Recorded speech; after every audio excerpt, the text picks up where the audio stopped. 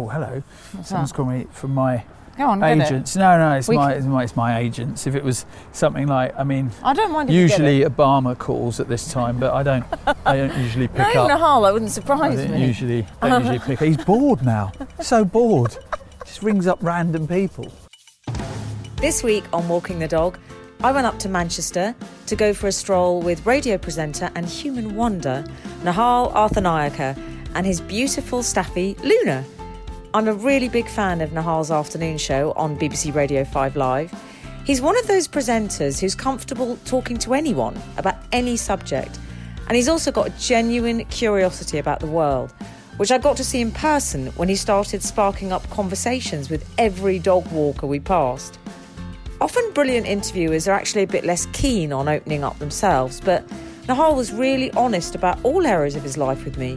What drove him to succeed, what it felt like when he lost his dad, how he knew his wife was a keeper. She really is, by the way. I met her. I love my day with Nihal and Luna, and I really hope you enjoy it too. He's even made me feel slightly less prejudiced towards Spurs fans. Well, a little bit. Do rate, review and subscribe if you like this. And remember to catch Nihal on BBC Radio 5 Live from 1 p.m. Mondays to Thursdays. Here's Nihal. Come on, Luna. Come on then. So where are we going to go, Nihal? I don't know. We'll just take a. This is a new build estate that's about 2 years old, so it's all a bit generic. If people remember Brookside, that show that was set up by Phil Rome, there you go. There's a patch on this. On the new tarmac, so got to have a sniff of that. It's very smart here. Yeah, it's generic, and it some people would say just a bit cold. Are we allowed to say where in England we are? We're in the northwest. We're near Manchester. Yes. I think some people guess. I always say Manchester. We're just south of Manchester. No, we don't want to do a kidnappers or burglars guide. I always think. Also, as well, I think the times we live in, being on 5 Live always has this element where, we're on the show kind of always kind of pushing the boundaries slightly, so some people get annoyed. Now, one great thing about this is the badger habitat. So I've just seen. when they were building this estate, they couldn't build on this plot of land here because there are a family of badgers that we've never seen. Do you know maybe that it's an urban myth. I've just suburban seen this. myth. There's a sign that says badger habitat. It's like we're at a London Zoo, and I don't mean this horribly, but it's like, sorry kids, the bears aren't here today. We're going to have to see the badger habitat. But there's a photo of a badger, which is helpful, and it says this area is restricted space. Please do not enter unless you've been authorised to do so. What, by the badgers? Yes. Yeah, you're all right, mate. Yeah. Nihal, Yeah, the you're badger okay. bouncers are there. No trainers, mate. Not coming in with those like that. I think my beard might get me in because it's a similar colour. Because you've got white stripes. Because I've got a badger beard, which some people call salt and pepper, but now I've seen that, maybe I am just a badger. And there's a can of red stripe here on the floor, so they've obviously had a big night. That's why they're not out. But that's heartening that property developers haven't been allowed to it build is, over right? that, isn't it? Really it's is. preserved. That's so good. No one's ever seen these badgers. No, I haven't even formally introduced you. I'm going to do this. Okay. I always do a sort of false beginning. Okay. I'm very excited because I adore this man. Spoiler alert. Lovely. And I'm with the lovely Nihal Arthanayake. Yeah. Did I get it right? Arthanayake. Arthanayake. There you go. I'm going to do it again. Close. But I'm going to keep in that I got it wrong. Okay. Okay, good. I'm with that. Nihal Arthanayake. Perfect. Because I think you have to get the effort to make people's names right. Yeah. And I suspect people get your name right. They mispronounce it, do they, sometimes? Yeah, I discovered today actually that Jacob Rees-Mogg's sister is called Azuniata. Oh, yes. And I just thought Azuniata Arthanayake would be an amazing, it would give kind of anyone who's presenting Countdown a aneurysm in the amount of vowels and consonants in Azunita Arthanayake. Well, your amazing. show, I mean, a lot of people listening to this will be very familiar with you, but Hope so. I know you best right now. I've been listening to you for a long time because you're a bit of a big name in radio. You have been for a while. You've been a rapper. Yeah. Yeah. I know. I want to talk to you about MC Crazy, but we're going to talk. I know it's brilliant. I've even seen you do rap battles, and you did a brilliant takedown, which I love, of a man who was being a kind of misogynistic in a vile way. Yeah. But yeah, you're a bit of a force to be reckoned with, and Your show at the moment, I met you because I went on your Radio 5 show. Yes, you were lovely. Oh, well, amazing. I really enjoyed doing it, Nihal. And so, but I want to go back to the beginning. Yeah. Because you've had a really packed life. Yeah. And you're beginning in Harlow? Yeah. Is that right? Yeah, well, Harlow's where I went to school, Mm-hmm. but I grew up in a village called Roydon, Yeah. where my mum still is, famous for two things, one of which you'd have to go through lawyers probably to say, and also Ray Winston lives there. And I bumped into Ray Winston at the Brits a few years ago. Yeah. I said, "Oh, hi, Ray," and he's like, "Oh, hello, mate. Hello, how you doing? All right?" And I went, "Yeah, you live in Roydon, don't you?" And he went, and he looked at me like, "Oh God, weirdo stalker." And I said, "No, it's because I grew up there. My mum lives in that village." And he looked at me and went, "Oh, we might as well be cousins." And he gave me a big hug. It was weird. Not really, Ray, but thanks. I'd love to be your cousin.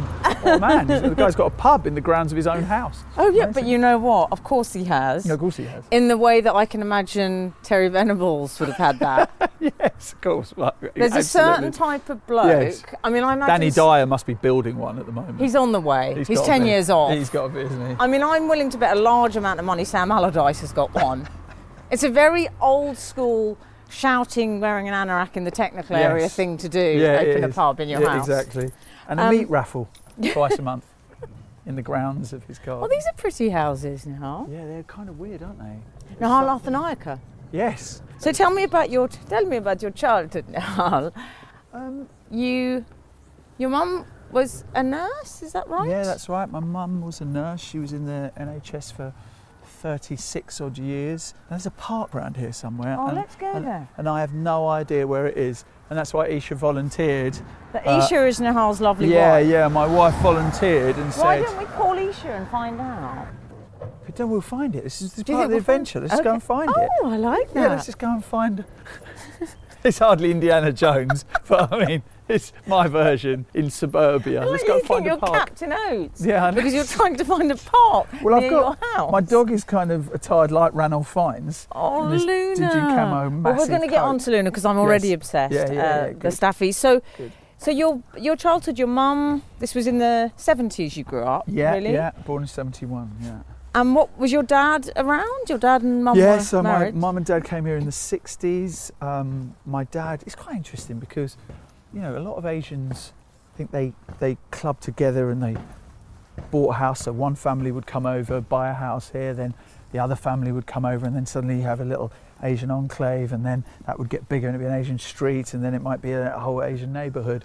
He wasn't about that. I mean, he often said, "Look, I'm and this not is Sri Lanka. Sri Your parents Lankan, came yeah, from, Sri Lanka and Sri Lankan Sinhalese, which in Right. itself is quite we're a niche amongst minorities in this country. Because most Asians in this country are either Indian or Pakistani. Yeah. So if you're Indian or Pakistani, that takes up the bulk of Asians, and then there are the Bangladeshis, and then come the Sri Lankans. Yeah. And then when you get the Sri Lankans are mostly from the Tamil community. We're from the Sinhalese community. So we're then a minority of a minority of a minority. Right. So my dad, he didn't want to recreate little Sri Lanka in the UK. I think he wanted us to assimilate, I think. Did he? Well, that's not fair actually, because he did always every 3 years take us back to Sri Lanka, and it's quite adamant. He once tried to get us to meditate. He thought that would be a good part of our kind of Buddhist upbringing, to meditate. And 10 and 11-year-old boys playing football all the time, being very English. We just sat there and giggled for an hour. And your that was the parents, last were they time. both Buddhists? Yeah, we're kind of culturally Buddhist Sri And are Lankans, you yeah. a Buddhist now? I identify as a Buddhist, but I couldn't tell you the last time I went to temple. I couldn't chapter and verse tell you any of the Buddhist prayers. I take on things that the Lord Buddha said. I think one of the most important things is man has no refuge but man, and that equally human has no refuge but human, in the sense that you can't just pray away your sins. You can't just go and give over money to a temple and then suddenly you're good. Right. You have to be able to look within yourself and understand your frailties and understand the issues that you have with life and confront them and do something about them. So, and karma. I mean, karma is an important part I like of the how way I you say choose to live karma, my because life. you say it in the proper Buddhist way, I think. Yeah. People say, I say it in the Boy Karma. George way. Karma? Whereas you Karma say... chameleon? Yeah. Yeah. No, it's more like karma. Karma, Karma. yeah. You say it in karma, like that. It sounds really karma, beautiful. yeah. So what was your dad's job?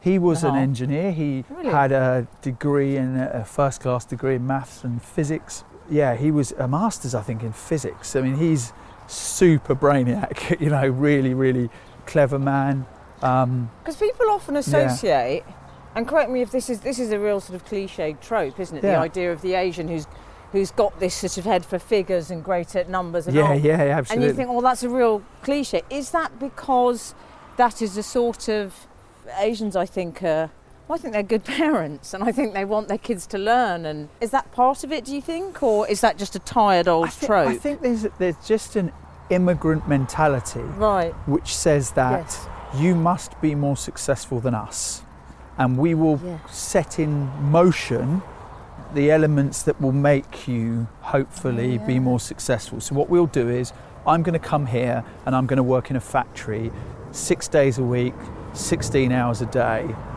so you don't have to. And I'm going to give you the best education I can, and I'm going to work really hard to show you that hard work has benefits. So, there's a whole generation, my generation really, of Asians who perhaps didn't see a lot of their parents. That's interesting, because David Baddiel, when I interviewed him for this It's podcast... a very similar Jewish mentality, actually. Well, that's exactly what he pointed out. He said Asians, it's the same mentality in a way, which is, I want to give you the best start. It's fundamentally a belief in education, that education, knowledge will set you free. Yeah. And you come here and you work hard. I mean, there's countless stories in the Asian community of fathers, mothers who worked in factories, and sons and daughters who are doctors. And I mean, having presented a phone-in show on the BBC Asian Network for many years, I've heard countless of these stories. But it's not an immigrant story. There are plenty of West African, Nigerian and Ghanaian families who are exactly the same. I mean, the shocking statistic is that the worst GCSE results are white working class boys in a country which is 85% white. That's the most shocking story for me, and the thing that kind of... And why do you think that is? Well, there's two ways of assessing that. Some say it's because all the resources have been given over to minorities. That's the kind of right wing trope and that. I wonder if there is a sense of entitlement there, that this is our country and that things will be all right. Yeah. And meanwhile, all these immigrants' kids have just got down and just gone, we're going to be something. And that's not to say, of course, there are plenty of white working class people who believe in education and believe in their kids making it. It's very difficult to ascertain. I mean, there is also low expectations. So if your parents weren't grafters, if your parents didn't believe in education, it's going to be quite difficult for you to just take that on. It's just difficult. I think that's true what you initially said, though. I compare it, and I hope this isn't too shallow a comparison. Yeah. I sort of knew on a personal level, it's like I was always grateful in a strange way. Now, I'm grateful. There were a lot of the pretty girls in my class. I was fine, but I was never sort of a 10, and I look at those 10s and I think, I had to sort of work on a bit of a personality. Because I think you have to. Clear, you were easily a 9.5. No. But secondly, your personality... I wasn't harpooning for compliments. No, but your personality would definitely take you over the 9.5, over to 10. Well, this is the thing. What you've got to do is add these bits up, you see. Well, no, it's just who you are. Yeah. I mean, you don't contrive a personality. You either kind of have one or you don't you? Although I think when you're growing up, if you're told from an early age, and this happens more with women, I think, actually, you're beautiful. That is a passive thing to be. You are beautiful. You had no control over that. Yes. You didn't make an effort. Yes. You have no control. You just are. Well, that's do you know what I mean? I say to my 9-year-old daughter, when I say that she's beautiful, I always make sure I say, and you're so clever. Yes, I think so. And you're so strong, and you've got such an amazing personality. Like I make sure that I don't just say, oh God, you're so beautiful. Of course I'm going to think she's the most beautiful thing on earth. Yeah. But you're right, to make sure that that's not, I don't want her to think that that's how she should define herself sense of worth Yeah. is on something. Yes, she's because had that's nothing to something do. that's done to you. Whereas Yes. if you want to do to the world, Yeah. you've got to be more than pretty.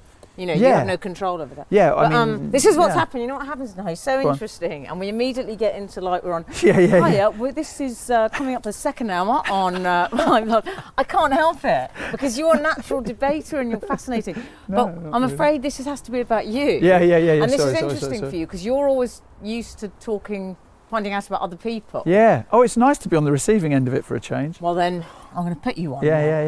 yeah. Please do. So your dad Yes. is an engineer who's come over. I'm getting a picture now. Yeah, Your mum's yeah. a nurse. Yeah. What sort of would you describe your house as? Middle class? So I grew up or- in a so the definition of middle class, I guess, is that you grow up in a house that is owned.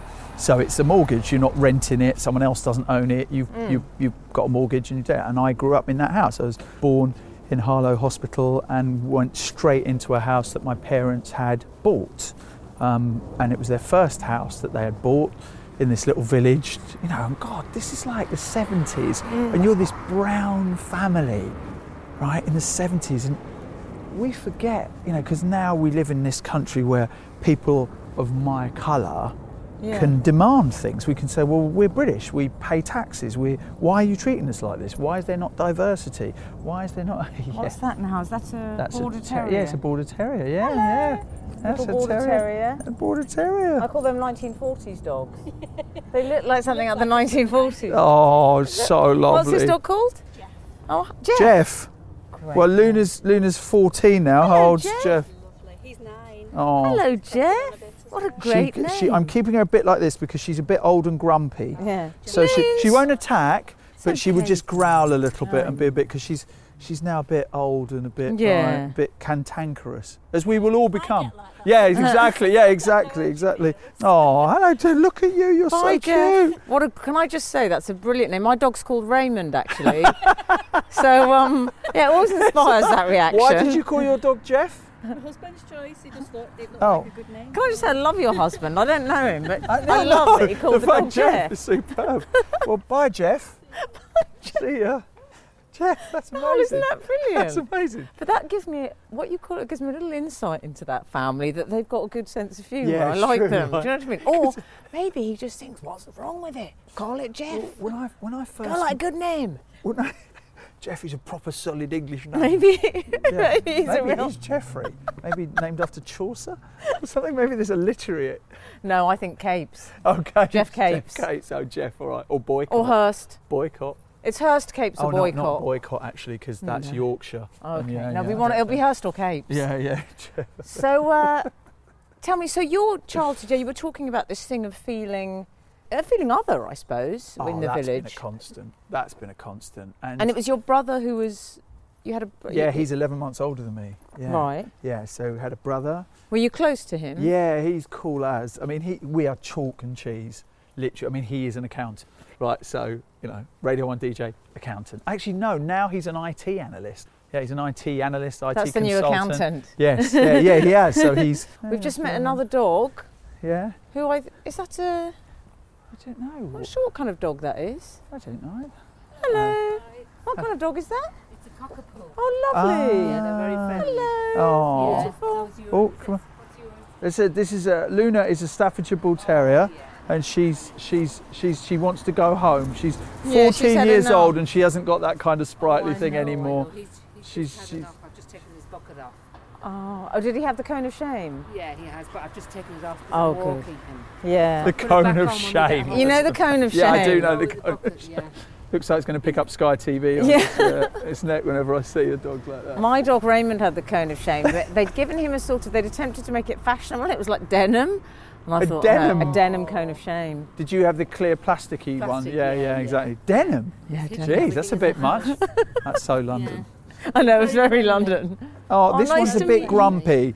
What did you say your dog's name was? Murphy. Murphy. We've met Jeff and Murphy. Jeff, we met earlier. Do you know Jeff the Border Terrier? No. Oh, you've got to get no, involved. I know Alfie and I know quite a few. But I can yeah, hear that that's your heritage, is it? it Murphy's, is. is We're it? going to call him Paddy, but my son is called Patrick. Oh, right. So And all that would his be friends confusing. call him Paddy, That would so be we thought, confusing. oh, Murphy. So Murphy is that's a good Yeah. solid. It is, isn't it? South of the border. Is that? Yeah. Are you from? Ireland is one to me, but Yeah. there you go. Yeah, Murphy. Brilliant. Brilliant. Bye, Nice Murph. to meet you. See Bye, ya. Murphy. See you. Murphy and Jeff. You see that's so interesting, Nihal, because most people, I notice on dog walks that encounter is part of it, but you basically end up interviewing everybody that you meet. You're very curious about people, aren't you? I do. I love people.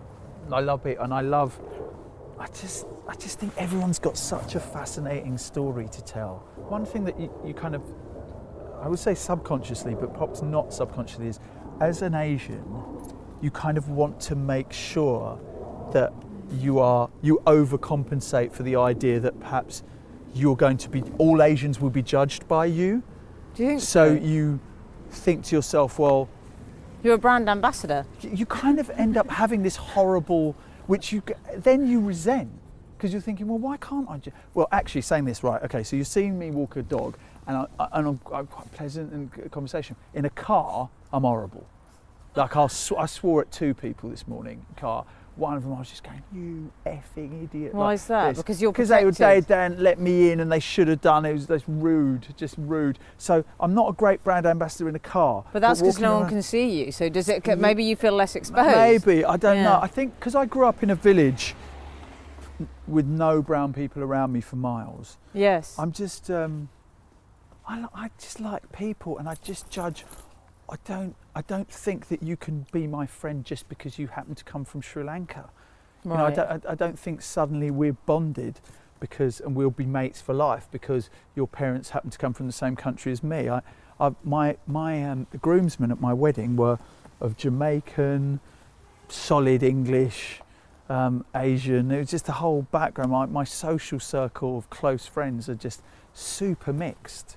Well, I want to talk about that as well, because I know you got into rap, and that was Yeah. obviously a thing that you felt part of. Yeah, that was the first time I felt part of something. And I wanted to ask you first, were you close to what was your relationship with your parents like?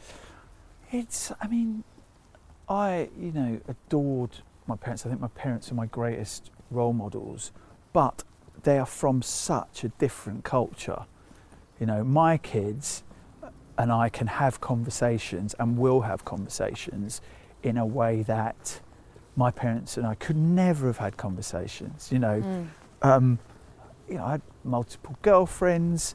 And was that frowned upon, do you think? No, actually, no. No. My parents were very liberal. I remember once I had a... Can we get the multiple girlfriends chat out the way before we go back into the house? She knows, actually. Meet Mrs. A. No, it's quite interesting with Mrs. A, because Mrs. A has, she had a fair few relationships as well, and we were really honest with each other about that when we first met each other. Really? Because I've not been a great boyfriend in the past, and I was very insecure about relationships. And were you? Yeah, deeply. I mean, Why? because the first love of my life did the classic unfaithful to me, broke my heart, all that stuff. So I hate her. From that, no, but from that point on, you're going to hate me in a minute. From that point on, I ended up, every girl I went out with, I was kind of unfaithful to them before, to kind of insulate myself from being hurt by them doing it to me. It was a kind of case of, and it was horrible because you just Yes, stay. because I think what happens is your portcullis comes down. Yes. And then you're like, right, no one's coming in here because that was rough. Yeah. You know, Yeah, it was I don't want one of horrible. those sieges again. Yeah, exactly. Well, exactly.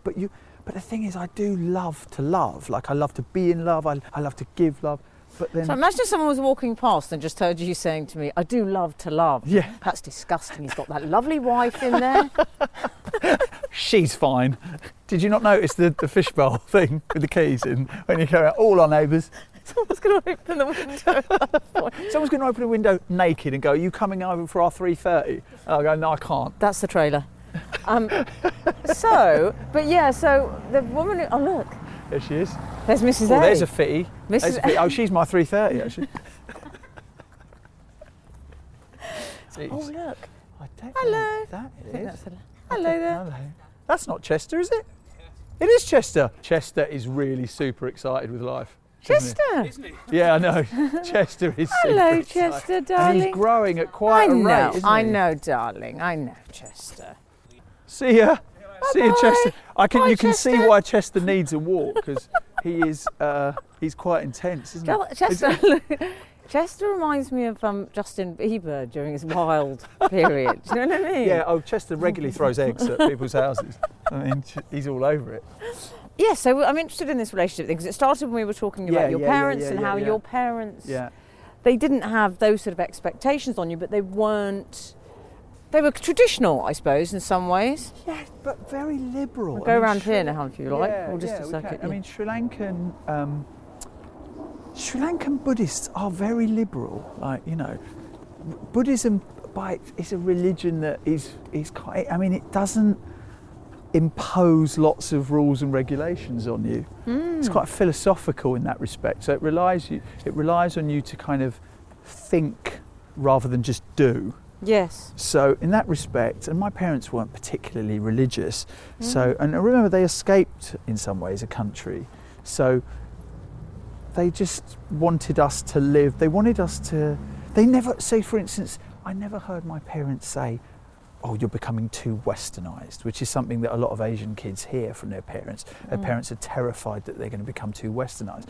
Well, you've got to ask yourself the question, why bring someone to the West if you're concerned about them becoming westernised? It's bizarre. It's like, oh, we're going to go on a sunny holiday, but definitely don't get a tan. Well, here's an idea, don't take me on a sunny holiday. You know, it's the same kind of thing. I always find that, and we didn't, I think, so my parents never taught us the language. So my brother and I don't speak Sinhalese. We know the odd word, we know the kind of cultural things, but... I know you lost your dad, didn't you? Yeah, 19 years ago. June the 6th, 2000 is when he had a heart attack and died. Yeah. So you would have been what, so 28, 20? Yeah, I was in my late 20s. And I hadn't really, I was working in the music industry, and then I became like a music journalist for a little while. I mean, I left university, became a rapper actually, and then that's when I was in the bands. That was MC Crazy? Well, actually it was, I think I may have ditched that name by then. You were in a couple of, but how did your parents react to that then? Were they okay with that? I just think that I don't know if they were okay per se with me being a rapper. They certainly weren't okay with loads of blokes from South London coming through our living room to go and record raps in a back room of our house in this little village in Essex. You know, these blokes walking past with gold teeth going, hello, what's happening? You all right? You cool, yeah? Like that. I'm not sure they were exactly over the moon with that. My dad probably was less. My mum, being a nurse, she's very open-minded. She meets people from all different classes. She works for the National Health and so... That's the great thing about them. They never... My dad said, look, just do any degree, because a degree, he said, is not about a vocation. A degree is about discipline in your mind. Look, they sent us to a rough comprehensive school. It's not like they sent us to a grammar school, whereas the headmaster of my primary school said he should do the 11 plus and go to a grammar school. And they said no, because, see ya. They said that his my older brother had already gone to the secondary school, rough old comprehensive school in Essex at the time, and we went to that. So look, you're a brown kid in a rough comprehensive school. These are the options. You either let people call you the P word, the racial epithet, and you spend your entire life cowering in a corner. Yes. Or the first time someone says that to you, you punch them, and you repeatedly punch them, so that other people suddenly realise, well, probably not a great idea to do that to him. And I went with the latter, not the former.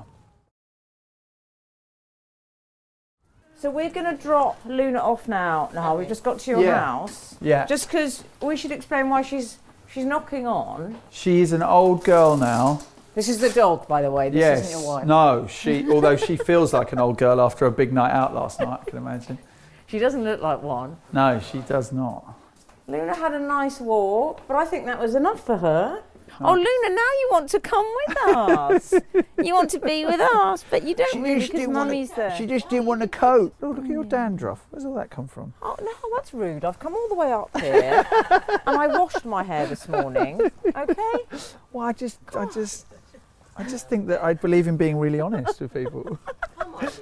We were talking, before we dropped Luna off, we were talking earlier about your parents and how you'd gone into post-university. Yeah, so I signed a record deal in my third year. That was it? At university. God, so that was impressive. Yeah, that was good. And then we went on tour, and We had, Joe Wiley and Steve Lamacq Yeah. support, NME support. It was good.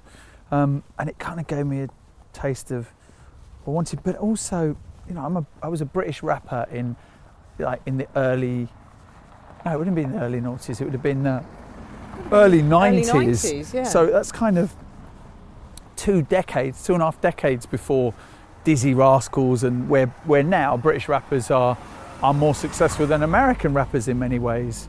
Rappers like Stormzy and Dave and all these guys who are even making American Tiny rap Temper. was a fairly recent phenomenon, But by late 80s, I'm in my late teens, Yes. and it's all about hip hop. I mean, it's all about Public Enemy and NWA. Cypress Hill and NWA, and I'm obsessed with that. I'm obsessed because they gave me a sense of that being a person of colour had value, which you just didn't feel at all growing up. You felt that being a person of colour made you constantly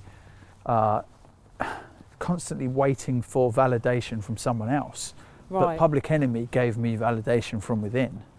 I wasn't, it was like, Yeah. right, okay, and also the reason I'm at 5 Live, the reason I do this job I do is because of Public Enemy. It's because of Chuck D. It's because of not literally everything that he said, but just an encouragement to see the world in a different way, to not take on board what you're being told as being the truth. And it was Public Enemy that did that. To question everything, to question everything. I remember just being pointed out that the size of maps were wrong, that they weren't, the ratios were wrong. Right. So it would make it look like Europe was as big as Africa. Well, that's just simply not the case. So fascinating, right? isn't it? Yeah. So Great Britain was on a map and it was like the size of France or something, and it's like, well, that's just not true. So, but also a thing like that, it has an effect because it tells you that the world is actually the Western world, and that's what matters. And that's when you get an unconscious bias, isn't it? Yeah, but you also get a conscious feeling of being inferior. Yes. So you get an inferiority complex because you're constantly given. Because we grew up in look, my kids will grow up and they can see Riz Ahmed, Mindy Kaling, Guz Khan. Yeah. There's so many people that they can see. Yeah, they can. Well, there's a giant picture of me on the side of the wall at Media City. But that's what I mean. Yeah. I think that is important that they see their father as a role model, Well, I think it's important that they see people that being a person of colour is normal. Well, you can take up space. Yes. Yes, without feeling as though that you are an interloper, that you are someone of value, and that your opinions, your ideas are not given to you as a form of charity, that they are equally as valid as anyone else's. Yeah. My kids are third generation, and my parents came over here with nothing, bought a house, paid off a house.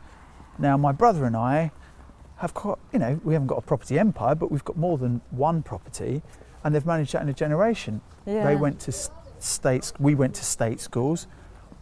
My nephew and my 2 kids go to private schools. So that's all been achieved in a generation. And I think that's an extraordinary achievement. But that's part of the immigrant, going back to initial part of our conversation, that's going back to just having that will to succeed, to say... Well, it's like I can't sit back and rest on my laurels. Yes, yes. Because there's no entitlement. You don't feel entitled. So did your... so when your dad died, is your mum still with us? Yeah, she is. She's 81 this year. And that was that must have been a bolt out of the blue. And how did that affect you? And does that continue to affect you, do you every think? day, I think so, yeah. Because, of course, you just want him to have met them, your kids. You want him to have been given a new lease of life by the joy and the energy and the opinions that they have. He never saw me join the BBC. He never saw me become a board member of the British Council or the board member of the South Bank Centre. He never saw me be at the Olympics for the BBC or the Commonwealth Games for the BBC. He never saw me inducted into the Radio Hall of Fame. He never seen any of these things. Well, he saw a rapper who then became a music PR. And okay, a music PR that worked for Elton John, but Elton John didn't mean anything to him. He wasn't he wasn't listening to Elton John. So all of those things meant that, oh, hello. What's Someone's that? calling me from my Go on, agents. No, it's my agents. If it was something like, I don't mind if usually you get it. Obama calls at this time, but I don't usually pick No, up. Nihal, that wouldn't I surprise don't me. usually pick up. He's bored now. So bored. Just rings up random people. Bored. And I know I'm interested in that because Frank Skinner has a similar thing where he lost his parents really at a similar point to you. I think he would have been late 20s, early 30s or something. It was just when things happened for him. And I think he does have that sense of, I can imagine you would feel, oh, I wonder what they would have thought of this. And yeah, and weirdly enough, I am my maternal grandfather. That's who I am. I'm him more than I am in some ways my parents. And he was murdered. Was he now? Yeah, he was shot in Sri Lanka in the early 40s. Right. Probably 1940.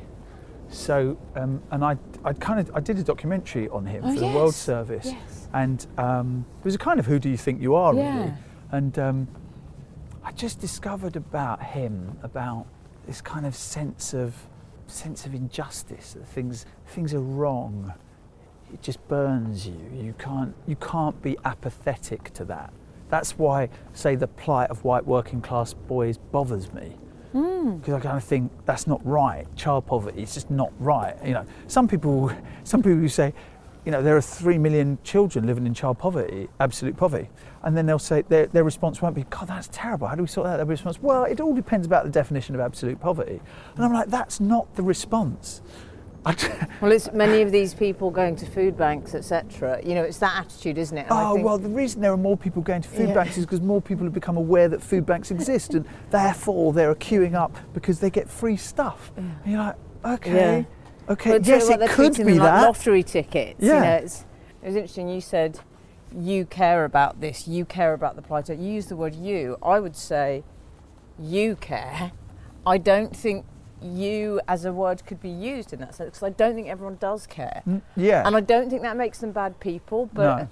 but I think it's a lot of people, the decisions they make in terms of how they vote or how they interact with the world are based on their own experience. And I don't know, I have a theory, and I'm not saying this informs everything about you, but I'm starting to realise, having experienced grief and loss myself, I do think, and it sounds like Smug Dead Club, so apologies if it does, but I do think it does give you an insight into empathy that perhaps you didn't have before. And it certainly has opened my eyes up to think, I think it makes you less brittle, it makes you more... Yeah, I see that. I think it's a different perspective. You view life through a slightly different prism, is what I think. Well, I need to be more tolerant of the intolerant because I lack tolerance for the intolerant. And it is something that in order to build bridges with people who are intolerant, you can't just be intolerant of them. You've got to try and understand why it is that they're intolerant. I agree. I had a exchange with I respect so much. This is on the a show? journalist, no, on Twitter. Right. Because I said, what is it that makes you think that Tommy Robinson is worthy of your support? What dire situation must you be in to think that man can sort out your problems? And someone just tweeted me who's really well known, and he said, he's a journalist now based in America, in Washington, and he said, well, it's easy, they're racist. And I went, no, that's not what it is.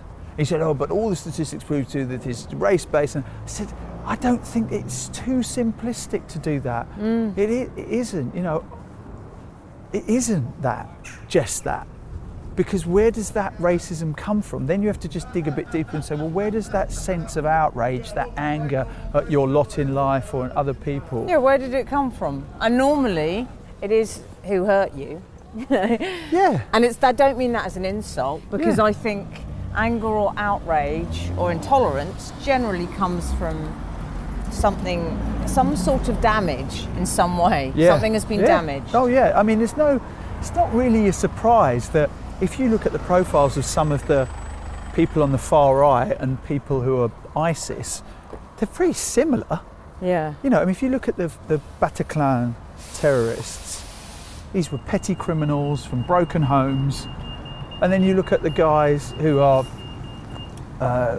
done for far right attacks in America, petty criminals from broken homes, bad childhoods, bad decisions, economically on the verges of society. They're outsiders. Is it here? Yeah. We're in the coffee shop. It's called the Bake This is House. nice. This is lovely. What can I get from tea, coffee? I'm going to have the same as Mrs. A. Mrs. A is having... Pumpkin spice latte. Yes. And I've got to get one of those to go as well, but not for a little while because we're going to sit in there for a bit. Is there anything I can eat? I want some cheese toast. Have you got brown bread? Yeah. Brown bread, cheese toast. With a bit of Worcester. With a bit of Worcester, exactly. Which, you can have this after for your dessert, but do you like milk caramel or creamy white? Neither of those. Oh, for goodness sake. Oh my God, what is... What sorry, do you just like? white is not chocolate. Oh. Bourneville isn't really great either, if I'm honest, if you want to go So to the what other end. chocolate do you like? I mean, I'm a Ferrero Rocher type of guy. Yeah. I mean, That's my favourite. that's see, I accept It's fact. very specialist interest chocolate. I described myself as Jay-Z of confectionery on the radio the other day because of my tastes in. It's like I'm going straight for the bling chocolate. So I'm interested because you got into radio then. Yeah. Not long after your dad died. In terms of you started 2 years. doing. Yeah, it was 2 years after. Yeah.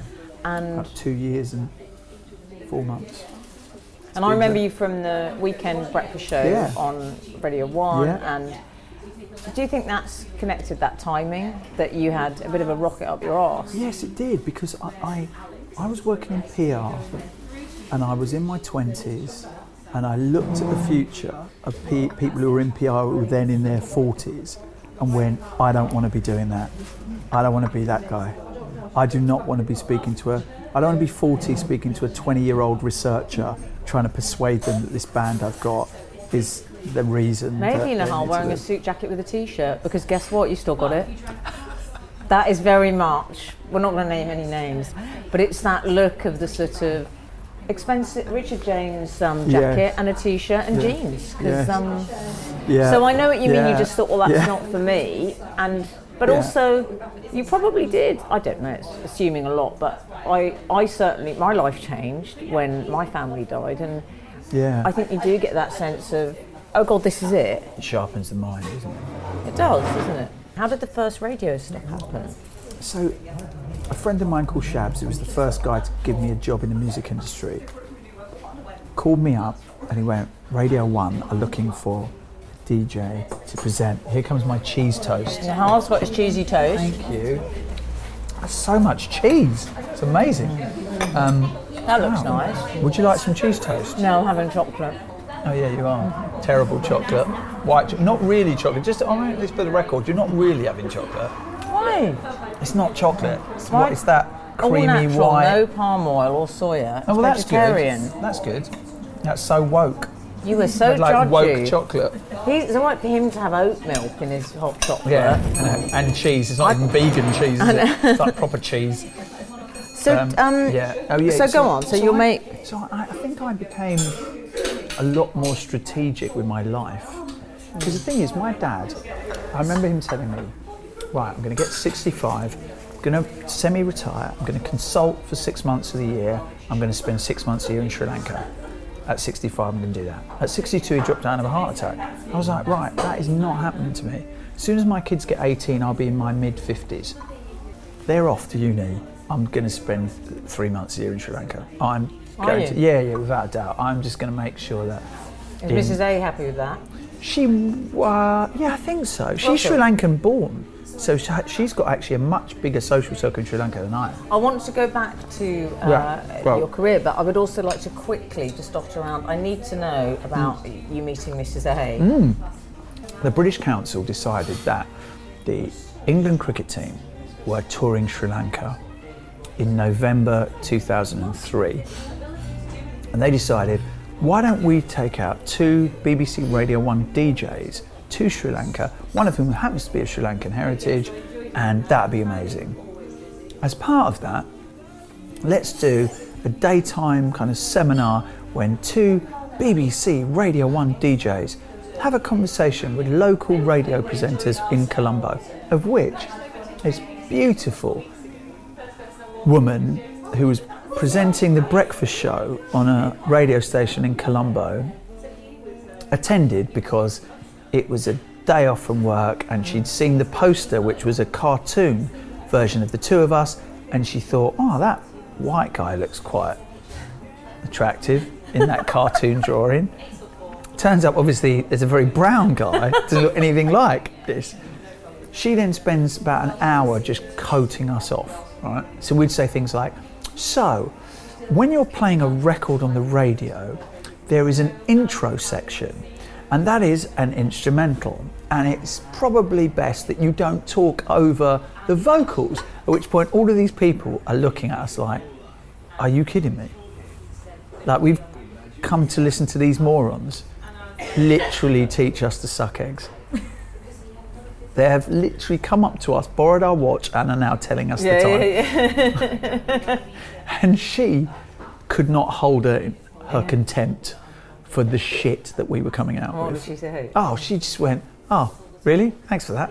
Like that. But she grew up in America and then moved back to Sri Lanka, so she had this and her cool parents American are accent. Yeah, and I noticed she had a pierced tongue.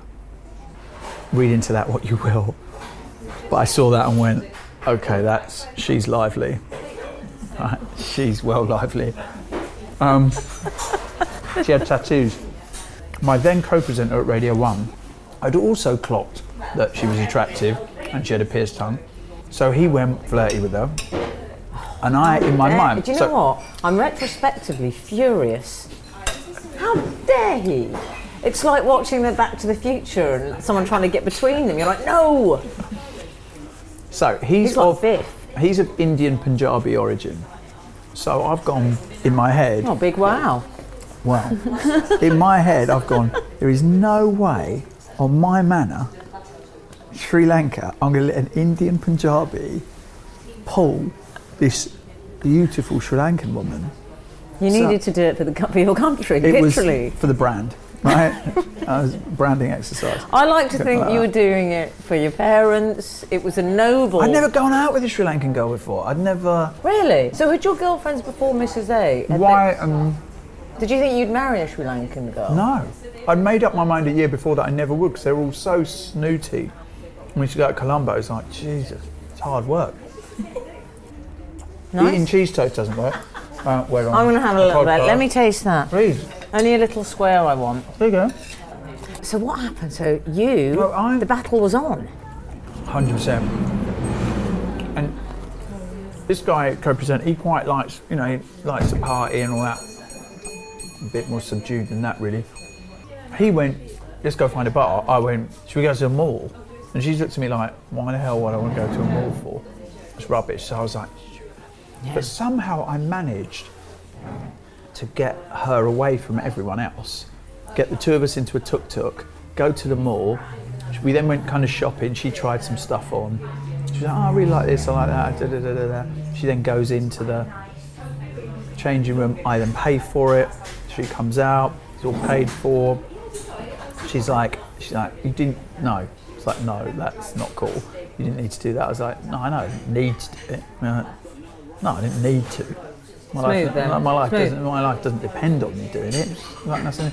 So then we were just talking and laughing, and we just talked and laughed and this energy that she has. And then we ended up, having a kiss, and it was like, that was it really. That was it. And it was just, it's amazing because if you've gone out with people who are completely different culture to you, there's a lot of questions that they ask you, and there's lots of things that are normal to you that is not normal to them. I'm not saying they're good or bad, I'm just saying it's different. And then suddenly you meet this girl, and there are none of those questions. Everything's just a given. You just completely, the first kind of 50% of getting to know each other, it's gone. So you can just concentrate on having fun, because you're not asking them about this and about that and about this. It's your people, isn't it? And when I say your people, I mean that in a sort of, it's kind of a spiritual thing in a way. It's that shared life experience, isn't it? That there are givens, you know. She says one of the things that she found particularly impressive was when I went to meet her grandmother. As I left, we do a thing where we will get onto our knees and pray to them, so praise an elder. Is that right? Yeah. I love that. I've seen my own parents do that to older Asians. And she saw me do that and she went, right, okay, he's potentially a keeper, right? Because he's shown respect to my grandmother. It's interesting though, because in a way, you were part of, I see you as very much part of, I guess, of rap culture, and that was your world, and that was a lot of your friends are in that world, and your work took you into that world. Whereas, I wouldn't say, if a friend was saying, I really want to meet a nice guy who's going to look after me and I can settle down with, do you know what I mean? Yeah. I wouldn't say, maybe, you know, go and give Public Enemy a call, or, you know, that it's just, that is interesting to me that you're a bit of an anomaly in that way. Point. I joined Radio 1 in October of 2002 and met Isham in November of 2003. But you were also getting well known by that point. And my question to you is that it's harder because suddenly you get it's opportunity. I think I sacrificed raw ambition for love. Did you? And a family. Yeah. And why? In what way did you? Because I saw lonely millionaires and when I'd rather be okay but have her and have children with her. And why, in what way did that involve a professional sacrifice, do you think? Because I think that you can't just go off and make a documentary for 3 months, right? You can't just be at Groucho every night, and you can't just be kind of schmoozing and playing the game. I see that. It's like you can't do any of that. You have to kind of go, and I didn't want that. You know, I didn't want to be that raw ambition. Because everybody I knew who was super successful, I looked at their lives and I went, I don't want this life. You've got a Porsche and you've got a big house, and I've dropped you off and watched you walk up the steps and go into that house alone. And did you get the sense as well, because I remember reading about when you stood in for Chris Moyles, which I was interested about, the first time you did it, and you said you had that sense of, oh my God, I can't believe how people are going to react to me. It's like this guy suddenly standing in for this, you know. It was huge at the time, wasn't it? And it was, I suppose that what I was going to ask you is, did you ever have that, have you ever had that feeling of, you know, people call it imposter syndrome, of like, have I got a right to be at the table? And until I got to 5 Live. Until I got, not even until I got to 5 Live, until probably this year. Really? Yeah, I think now I think, now I know I'm brilliant at what I do, but I didn't up until then. I think but then that's because I personally think you found what you are brilliant at, which is, I think you were probably brilliant, you know, you were talented anyway and you were brilliant, but I can tell just from spending an hour, you know, just 10 minutes with you in the street, if the idea of fulfillment and happiness is to do what you are, that's what you do. I've seen you in the street, you go up to people and go, so how's Murphy? Is that because you from Ireland, and how's that going? That's what you do on your show. Yeah, maybe, yeah. And I think you found a job where you're inquisitive, you're obviously interested in politics, you're interested in people, you're interested in how the world works. Yeah. And that's probably something that, let's be honest, if you were great as the Radio 1 breakfast show is, and respect to it, you couldn't be sitting there having the sort of conversations about race and class and politics. This is my perfect job. Yeah. I found my perfect job. Weirdly enough, this is, in some respects, the 5 Live audience, very tiny that they are, tiny proportion of them are really angry and very loud. And when I first kind of joined Five Live, there was a lot of, on social media, like, you're only here because of political correctness. Like, you're only here because the BBC has to tick its quota and you're the only Asian presenter on daytime Five Live. And you start to go, oh God, yeah, you know, maybe it is that. And then you go, fuck off. How dare you? Like, I've earned the right to be out. And sometimes I would just reply to people and go, why don't we meet up and let's compare CVs. And I'll tell, and then once you've seen what I've done, you tell me whether I deserve to be or not, and I'll tell you whether you have the right to tell me. Do you know what I like about you now? Is that this is you truly have joined the middle classes because you're saying outside, mate, and get your CV out.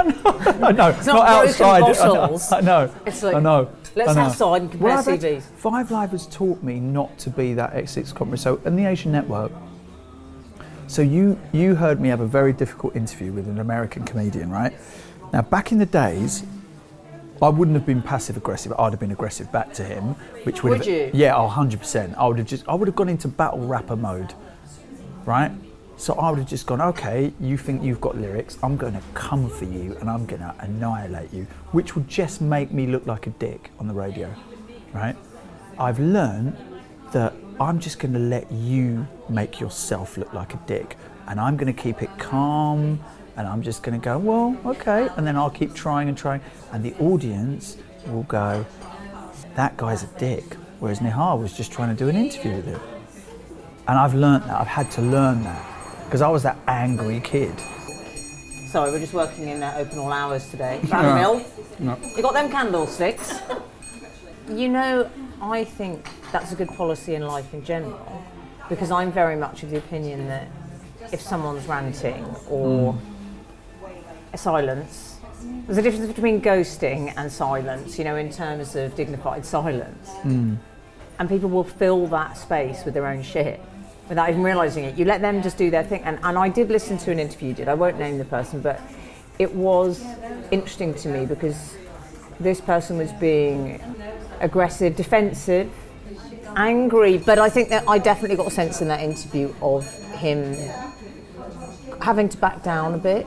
It was like he tried to bully you and then thought, okay, he's not responding in the way I'm expecting. Yeah. Do you not get upset about things like that? I would have been really shaken after that interview. So after the interview, we came out of the studio and he went, oh, okay, that was okay, wasn't it? And I told him to fuck off. I said to him, are you kidding me? Did you? I said, now I know how you felt when you interviewed someone who didn't want to give you anything. And he went, no, it wasn't like that, it wasn't like that. And I said, it was like that, you were being contrary. And he said, well, I'm sorry, but I didn't see it that way. And I was like, because look, I've got all the friends I need. You're on to come and sell something. Now, I'm going to open the door because I'm interested in you. If you want to be a dick, no good will come of it for you, because I'll carry on doing the show. You've just got that hour, 40 minutes, to impress a lot of people that you're a good person, or you're an interesting person, or you're a valuable member of the human race. And he managed to do none of that. Can we get a pumpkin spice latte to go? We're leaving here now. Yes. If you want to get involved here. Let me clear up my plate away. I haven't even asked you about Luna, the dog. Yeah. Who's back home now, because she's not... How old is Luna? She'll be 14 in October. Oh. So I guess she's 13 and a half. And she's a staffy. And are you a dog person? Did your family have dogs growing up? I grew up with cats, actually. So my mum had cats. And then the reason we got a dog was because I was still DJing away a lot at the weekends. My wife, quite rightly, said, you brought me over to this country and now you're going off every weekend. Brilliant. I want a dog. I want maybe a little Yorkie Terrier type dog. I went, you're not having one of those. If we get a dog, I lived in Westbourne Park at the time, so we'd walk our dog around, Ladbroke Grove and all that. Yeah. It's a bit geezerish in the canal. So, I want a dog that I can walk without feeling emasculated. So that shows my own insecurities. So, being from Essex, as I am, the only dog you can really get, or should really get, in my opinion, is a Staffordshire Bull Terrier, or Staffy, of course, as you say now. It's like a visa to get into Essex. Those and Gucci loafers are the two things that will ensure entry across the border between Hertfordshire and Essex, or North or East London and Essex. So, a Staffy was just a great dog. It's also, as well, partly, it's a bridge between cultures. So I think people seeing an Asian with a staff kind of just thought, oh, he's probably sound, isn't he? Sound as a pound, isn't he? What, the Asian fella with a staff? Oh, he's a great lad. Love that bloke. Top geezer. Staffies I see as a sort of British dog, the family portrait with the staff. Yeah, I think the thing is that Staffy had drug dealer dog written all over it, right? It just did. I mean, it got a bad press, didn't it? Oh, the staff? Absolutely. And in the kind of late 80s, when I was spending a lot of time in South London with one of my best mates, still my best mate to this day, and we were in our teens, late teens. You'd have people who were drug dealers who had Staffies, and they were called Ninja and Tyson and things like that. Mine was called Spider, just FYI. Oh, right, okay. Yeah. Spider. Not 3 times and asked for Spider. And then you'd have, like, not only that, but they'd have, like, a red bandana tied around their neck. I love Luna. She's the kindest, sweetest dog. And she nearly died about a month ago. She had these seizures. Yeah. We were in the Lake District, and she started to have a seizure in the car at Isha's feet in the passenger side. It was horrific. Oh. And we thought we were going to lose her. Yeah. And up until that point, she'd just been the same dog. 13 years old, but the same dog. Yeah. Never changed, playful, silly, stupid, amazing. And now she is on the way out, and we think she may have brain cancer. Oh. But we didn't get an MRI done because we just thought, if she does have cancer, she's going to have chemo, she's going to have to keep going back into hospital, and we won't get time with her. In some ways, we're kind of just counting the months, really. You know, my wife and I had a conversation about this, and I'll want to get a dog soon afterwards. I know it sounds horribly callous, but I can't bear the idea of losing her and then being in a dogless house. It's very difficult, isn't it? Once you've had a dog, the idea of not having one seems awful, doesn't it? Well, this would be the first real bereavement my wife has had to deal with. Her father died when she was 1, so she never remembered him. Right. So that's a different kind of loss, isn't it? Yeah, because she What do you think the difference between that? I mean, I presume you guys have talked about that because you both lost your dads, but how does that impact you differently, do you think, never knowing a father and losing one at a point in your life that feels a little early, to be honest, in your... Yeah, I mean, it's really, I mean, it's bad luck, clearly. I find it quite interesting, the relationship between daughters and their fathers, and how important that relationship is for their future relationships, how their father treats them and how their father treats their mother, and what, as a woman or as a girl, you grow up seeing, how you're made to feel by the most important man in your life up until a certain point. And if you don't have that, I don't know how easy it is for you to measure what a good relationship feels like or looks like. Yes, and I can see that. It's only when you acknowledge that. My thing is that we all suffer our own damage. Yes. I think the issues you get, which I had for years, is when you're in denial over that damage. Yeah. So I've met people who've said, oh, meet my mum. She's the kindest, nicest person in the world. And then I've thought, Jesus, when I just see this narcissist who's messed them up. Right. And I think, okay, your damage is that you don't... We've all got parents with issues. So I think once you acknowledge it, you just say, look, we're all guilty, none of us are to blame. Yeah. You know, do you know, I did joke with Nihal, I actually want to move in because I love Mrs. A and I love you and I really like Luna and I'd like to spend some time with her while I can. Well, we have a spare floor. I just think it would be a really nice house to move into. I think so. You've got the son and a daughter. Like it? I mean, there are badgers. And your daughter. I bet where you live you don't have badgers. No. No, see? We have badgers. Never seen them, Don't know if they exist. Could be an urban myth. Your daughter's got a drum kit as well, which we've got to Dashna, but I really wanted to see her playing drums. I always think of, I love that. A female drummer is my thing. I'm obsessed by it. She used to fence as well. We're going to get her back into fencing again. There's the car. There's the car. Now, this has been one of the nicest times. I had a pumpkin spice latte. Yeah. I came on your show. Yes. I really had a good energy and vibe about you. And it's just proved that I'm absolutely right. Oh, of course you're right. I've made it about me. Yeah, of course. But no, it's proved you really are everything I thought you'd be. And Aww. I love Mrs. A. So do I. And you're a good man. And you're an intelligent man. And you've got the best dog in the world. Oh, she is. Well, I think Raymond might disagree with that. I don't want to get... Give me a hug. Oh, you lovely thing. Right, I need my keys. Thank you so much for coming to see... Yeah, we'll get you a key. Go and just open the door. It's open. Mrs. A.